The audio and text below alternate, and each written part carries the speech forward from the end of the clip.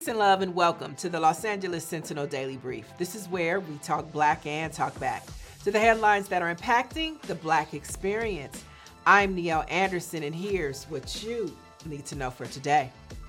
Macy's will be closing at least 4 of its stores this year, the retail chain confirmed to USA Today.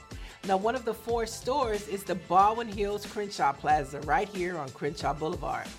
The other 3 store closures include Colorado, Maryland, and Hawaii.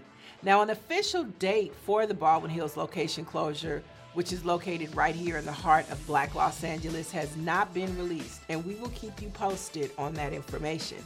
Now, for the latest in black news, you want to visit lasentinel.net and be sure to check out the Daily Brief podcast wherever podcasts can be found.